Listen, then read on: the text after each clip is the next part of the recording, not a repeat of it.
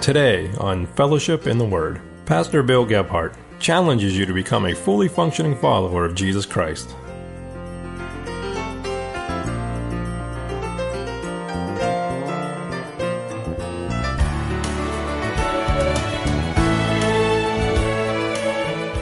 If I remain in guilt, I'm mocking what Jesus Christ did on the cross.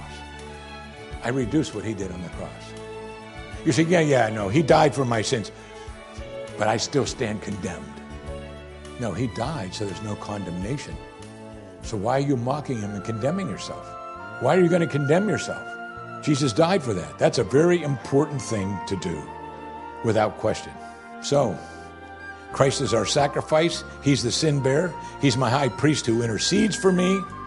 And this means when I came to Christ, I transfer all my sin and guilt onto him.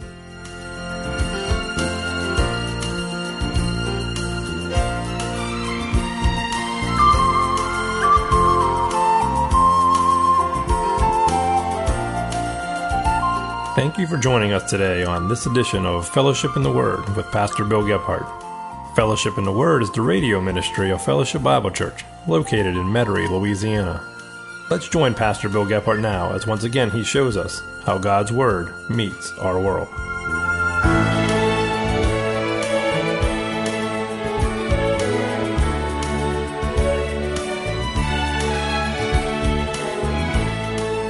Christians, if there's one chapter in Romans, and most Christians I know, finally when they read it enough, want to hold on to, it's Romans 7. You see, because Romans 7, Paul talks about his sin and how disappointing he is.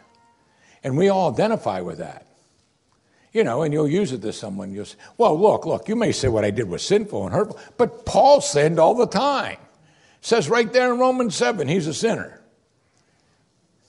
Well, yes, but maybe not in the way you think. Look what Paul says in verse 14. For we know that the law is spiritual, but I am of the flesh, sold in bondage to sin. I know that. He said, for what I am doing, I do not understand. For what I am not practicing, what I would like to do. But I'm doing the very thing I hate. For if I do the very thing I do not want to do, I agree with the law, confessing that the law is good. So now no longer am I the one doing it, but sin which dwells in me. For I know that nothing good dwells in me, that is in my flesh. For the willing is present in me, but the doing of the good is not. For the good that I want, I do not do, but I practice the very evil that I do not want. But if I am doing the very thing I do not want, I am no longer the one doing it, but sin that dwells in me. I find then the principle that evil was present in me, the one who wants to do good. I joyfully concur with the law of God in my inner man, but I see a different law in the members of my body, waging war against the law of my mind and making me a prisoner of the law of sin, which is in my members. Conclusion, wretched man that I am, who's going to set me free from the body of this death? Thanks be to God through Jesus Christ our Lord. So then, he said, on the one hand, I myself with my mind am serving the law of God, but, he said, on the other, with my flesh, the law of sin. Paul says here what all of us know. Even though you became a Christian and your sins were forgiven, how many?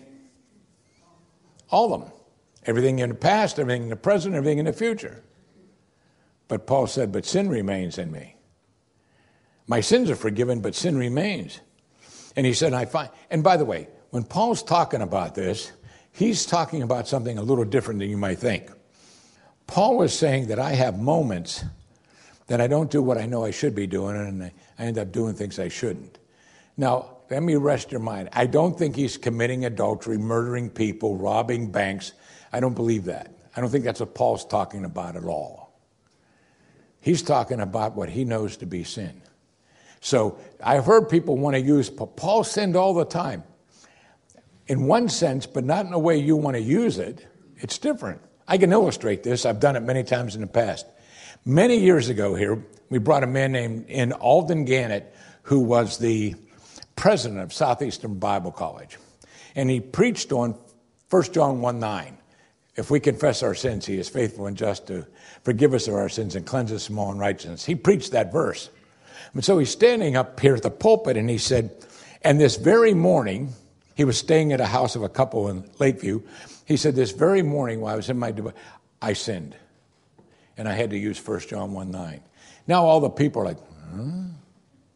They go, hey, this is something. And I was sitting right over there with my wife, and he said, as I was reading the Bible, my mind wandered. And I immediately confessed it as sin to God. And everyone over here went and looked at me like, that's sin? That's sin? Yeah, for him it is. He was a godly man. That's sin. That's what Paul's talking about. He's not usually talking about the stuff we're talking about when we talk about sin in our lives. He said, I know I shouldn't be doing that. And he says, oh, wretched man that I am. How am I going to be delivered from this? And then he gives us the answer. He says, thanks be to God through Jesus Christ our Lord. That's why I'm delivered. But then he says something even better. Chapter 8, verse 1. Therefore, there is now no condemnation for those who are in Christ Jesus. Not only are my sins forgiven, but there's no condemnation. Let me put it this way. There's no guilt. You see, what does guilt do to you? Condemns you. That's what guilt does. Oh, yeah. You see, guilt. I'm guilty. I've been condemned. He said, there's no condemnation for those who are in Christ Jesus. I mean, I think that's just an amazing thing when you think about it. Christ died not only for your sins, he died for your guilt. There's no condemnation. I don't have to be condemned, he says. And it's an interesting thing when you think about it, because often in the context here, there's a lot of accusing. Whenever you sin or disappoint, you accuse yourself. We have an enemy, he's called Lucifer, and he is also called the accuser. And so you can end up finding yourself in a battle all the time when he keeps saying, you're not worthy, you're guilty, you're not really a follower, you're guilty. Who you really are is a person who's guilty. He says, I don't have to worry about that. There's no condemnation for me. And remember, the book of Hebrews spells it all out. Not only did Christ die as the sacrifice, but he's our high priest. And it says that he intercedes for us. So every time Satan, the accuser, accuses you before the throne of God, what does Jesus do? Shows God the Father his hands and said, paid for. Well, this is what they're like, paid for. He intercedes for us. In other words, every single sin you could be accused of has already been paid for. So there's no condemnation that goes along with your sin, or there shouldn't be. God goes out of his way to try to explain this to us. These are just a few of the verses that God says how he thinks about your sin. First, your sin is out of his sight. You have put all my sins behind your back. Isaiah 38:17. It's where he says, you have put all my sins behind your back. Now, here's one thing you know for sure. You can't see what's behind your back. God says, I'm taking your sins. I'm going to put them behind my back. I'm not going to look at those. That's interesting. Not only out of sight, out of mind. Here's what is said in Jeremiah 31. For I will forgive their wickedness and remember their sins no more. Wow. Now, please understand, when God says, I'll remember your sins no more, because I've had people tell me this. You see, God says he can forget about your sin, but he's God. I can't forget. God didn't forget. He knows everything. Always has. He doesn't forget things. This is a choice of God's. He knows the hairs on your head. That's changing daily. You could go to heaven, talk to God, and just name someone and ask him how many hairs, he'll give you the answer. That's how intricately evolved in life. And so the point is, he doesn't, you see, when he says, I choose not to remember. And so when someone has sinned against you, that's the choice you have to make. Not part of forgiveness. I choose not to remember. Not that I can't possibly forgive because I can't possibly forget. Well, if you're waiting till you totally forget before you forgive, you're never forgiving anyone. That'll never happen. Because you remember painful things, don't you? You can remember painful things probably preschool. You remember those. That's not what he says. God says, I'll remember them no more. They're out of reach. Micah 7:19. You will tread our sins underfoot and hurl all our iniquities into the depths of the sea. That's interesting. For them, that once it sunk in the Mediterranean, it was gone forever. That's why they use that expression. He said, yeah, I'll do that with you. I'll tread it underfoot, and then I'll just throw it overboard. And the last one, even out of existence, I, he said, am he who blots out your transgressions for my own sake and remembers your sins no more. Here he says he blots them out. They don't exist anymore. Erased. That's interesting. So you can see the depth that God goes to reassure us about his forgiveness. But what I want to keep thinking about here is it's not just that my sins are gone and removed from existence and I can start with a clean slate, that the condemnation is gone as well. That's important to God. And it's hard for us sometimes.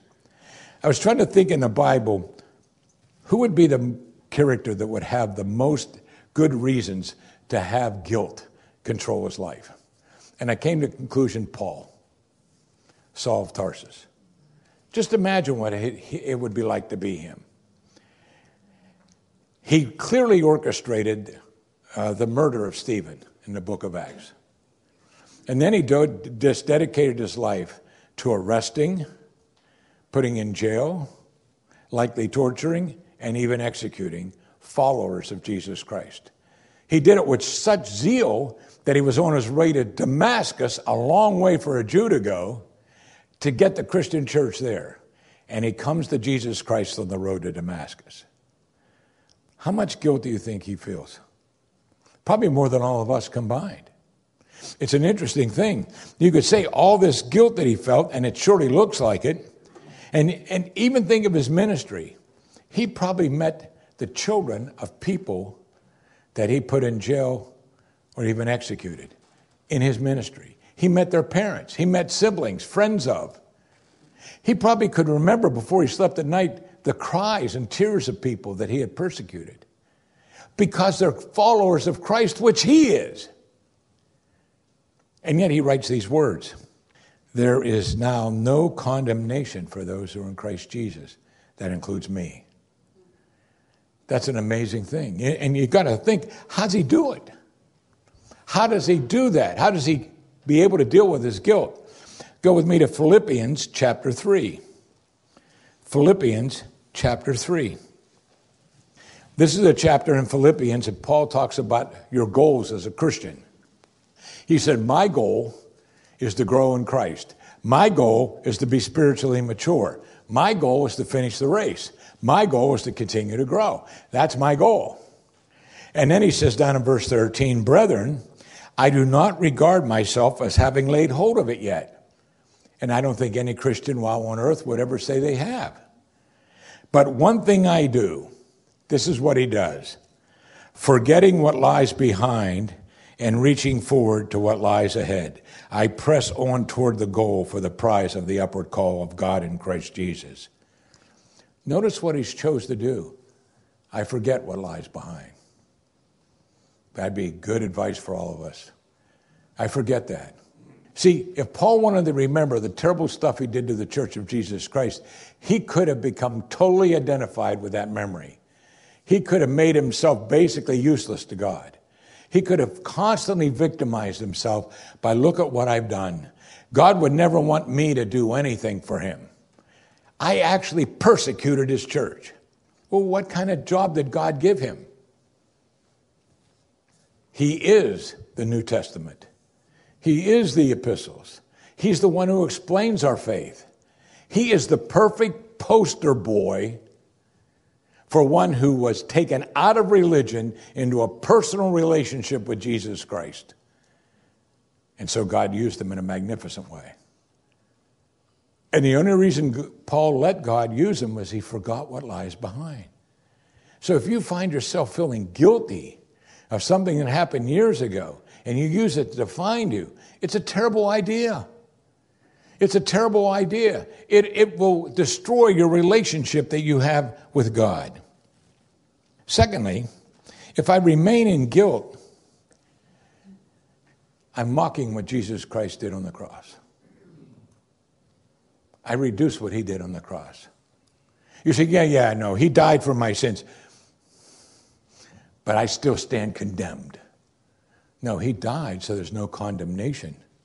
So why are you mocking him and condemning yourself? Why are you going to condemn yourself? Jesus died for that. That's a very important thing to do, without question. So, Christ is our sacrifice. He's the sin bearer. He's my high priest who intercedes for me. And this means when I came to Christ, I transfer all my sin and guilt onto him. That's what God says in the Word of God. That's what happened to your guilt. So I'm going to conclude with just a few implications so I'm not misunderstood here. First one is this. One requirement I have is that when I sin, I acknowledge it to God. I acknowledge my sin to God. That's what 1 John 1:9 is. Remember, if we confess, homo legeo, one homo legeo, say the same thing, I agree with God. That's what confession is. It's not penance. That's not confession. That's not homo legeo. I agree, I acknowledge with God this is sin. He said, if we confess our sins, he is faithful and just to do what? Forgive. He already forgave them at the cross. He means relationally. Forgive our sins and cleanse us from all the unrighteousness in us. Which part of that unrighteousness is what? Our guilt. He says, you're not condemned. You see, you're not condemned. You're forgiven and not condemned. That's what God does. But I have to have the responsibility to be able to confess it. Now, one guide I might use, because sometimes when I teach on confession, it gets a little bit easily misunderstood. Because we know ourselves, don't we? Does anyone in here know how many sins you've committed yesterday? Now remember, Jesus said any thought's a sin. That's sinful. How many did you do yesterday? How about last week? So sometimes when you hear that verse, you think, oh my goodness, I'm going to spend my whole life just confessing my sin. I'll never get about to doing anything. That's not what he means, I don't think. What he means is whenever I sin and my conscience makes me aware of this sin, I acknowledge it to God. You see, every little thing your conscience won't make you aware of. You see, you won't. I mean, let's just say that someone walked in their church and was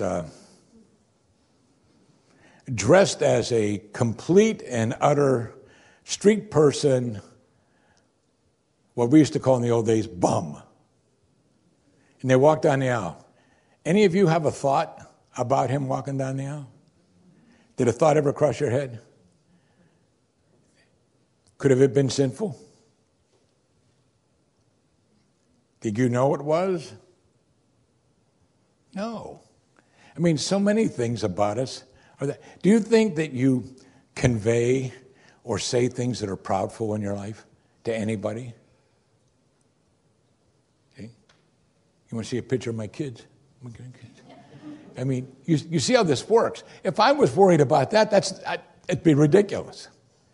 But there are certain things that I know when I do. The scripture says, it is sin to the person who does it. When I know it, I'm aware, I acknowledge it. That's the point. I don't want anything between me and God. And so I know when those occasions occur in my life, and I think you would as well. Secondly, I forfeit the right to condemn myself. Why? Well, listen to what Paul said in 1 Corinthians 6. You are not your own. You've been bought with a price. How can I condemn me? I don't belong to me, and neither do you. I belong to my Lord Jesus Christ. So do you. He paid for you. You see, he bought you. That's the point. So how am I going to condemn myself through my guilt when I'm not even my own? I belong to the Lord Jesus Christ, and he's already told me he will not condemn me. There's no condemnation to those who are in Christ Jesus. And so I don't have a right to condemn myself. Lastly, when I sin against a brother or sister in Christ, what do? Just like with God, I acknowledge it. I acknowledge it. And I apologize. That's the next step. Then I make restitution if I can. Sometimes that's not possible. And then, when I do that, I leave it behind me. We don't do very well at this. I see this all the time in counseling, especially in marriage. We don't acknowledge our sin with each other. We usually defend it. We try to defend our sin, our attitudes, our behavior. And I think it's pride that stops us from doing this. That was wrong. That was sinful. I apologize. Now, will the person forgive you? I don't know. That's not up to you. That's up to them. That's their issue before God. Because they should if they're a brother and sister in Christ, because we're told or commanded in the Word of God to forgive each other just as Christ has forgiven us. See, that's a pretty tough thing. Because you and I know, how many times has He forgiven you since you've come to Him? Hundreds? Thousands? Tens of thousands? He said, yeah, that's what you need to do. That part's a little bit hard. Because, see, I've known people, and they've actually heard Him say it, look, God forgave all my sins, so they're all forgiven, so I don't have to acknowledge it to him or her. That's just tough for them. I'm already forgiven by God. That's not Christianity. It's just not. We're to love each other as brothers and sisters in Christ. We're to confess our sins to one another. All those things are commands in Scripture. So you do need to acknowledge it. You do need to apologize. And you do need to make restitution if you can. But what you don't want to do is feel guilty. Say, look, I feel so guilty, I'm just going to carry this guilt around. Because if you do, you're never going to be free in Christ. You're going to allow that guilt to become the defining moment of who you are. You know, your past is designed to remind you of who you were. But it's not designed to define you as to who you are. Don't let that guilt have an effect on your life. Let's pray. Father, on the one hand, we know we're all guilty. But for some of us, Father, we're so inadequate in dealing with it that we carry it in our life. We use it, Father, to give us our own identity. We feel like a terrible disappointment to you and to others because of our guilt. And by doing so, Father, we find ourselves spiritually almost useless because we keep thinking we're not qualified. But if there's anything in the Word of God, it's clear. The steadfast love of the Lord never ceases. His mercies never come to an end. They are new every morning. Great is your faithfulness. New every morning. That's our faith. No matter what happened yesterday or what I confessed today, tomorrow's a new day. And I don't have to carry the condemnation and the guilt to tomorrow. I am free. Free to love myself, free to love you, and free to love others. May we be encouraged by the magnitude of the death of Jesus Christ on the cross, who died for our sin and for our guilt. In his name we pray. Amen.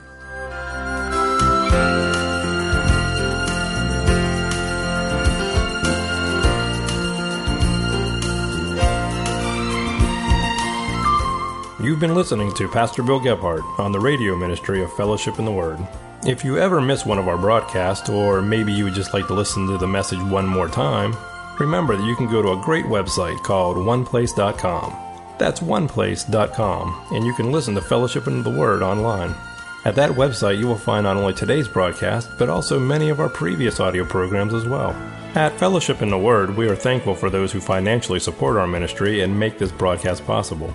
We ask all of our listeners to prayerfully consider how you might help this radio ministry continue its broadcast on this radio station by supporting us monthly or with just a one-time gift. Support for our ministry can be sent to Fellowship in the Word, 4600 Clearview Parkway, Metairie, Louisiana, 7006. If you would be interested in hearing today's message in its original format, that is as a sermon that Pastor Bill delivered during a Sunday morning service at Fellowship Bible Church, then you should visit our website, fbcnola.org. That's fbcnola.org. At our website, you will find hundreds of Pastor Bill's sermons. You can browse through our sermon archives to find the sermon series you are looking for, or you can search by title. Once you find the message you are looking for, you can listen online, or if you prefer, you can download the sermon and listen at your own convenience. And remember, you can do all this absolutely free of charge. Once again, our website is fbcnola.org. For Pastor Bill Gebhardt, I'm Jason Gebhardt, thanking you for listening to Fellowship in the Word.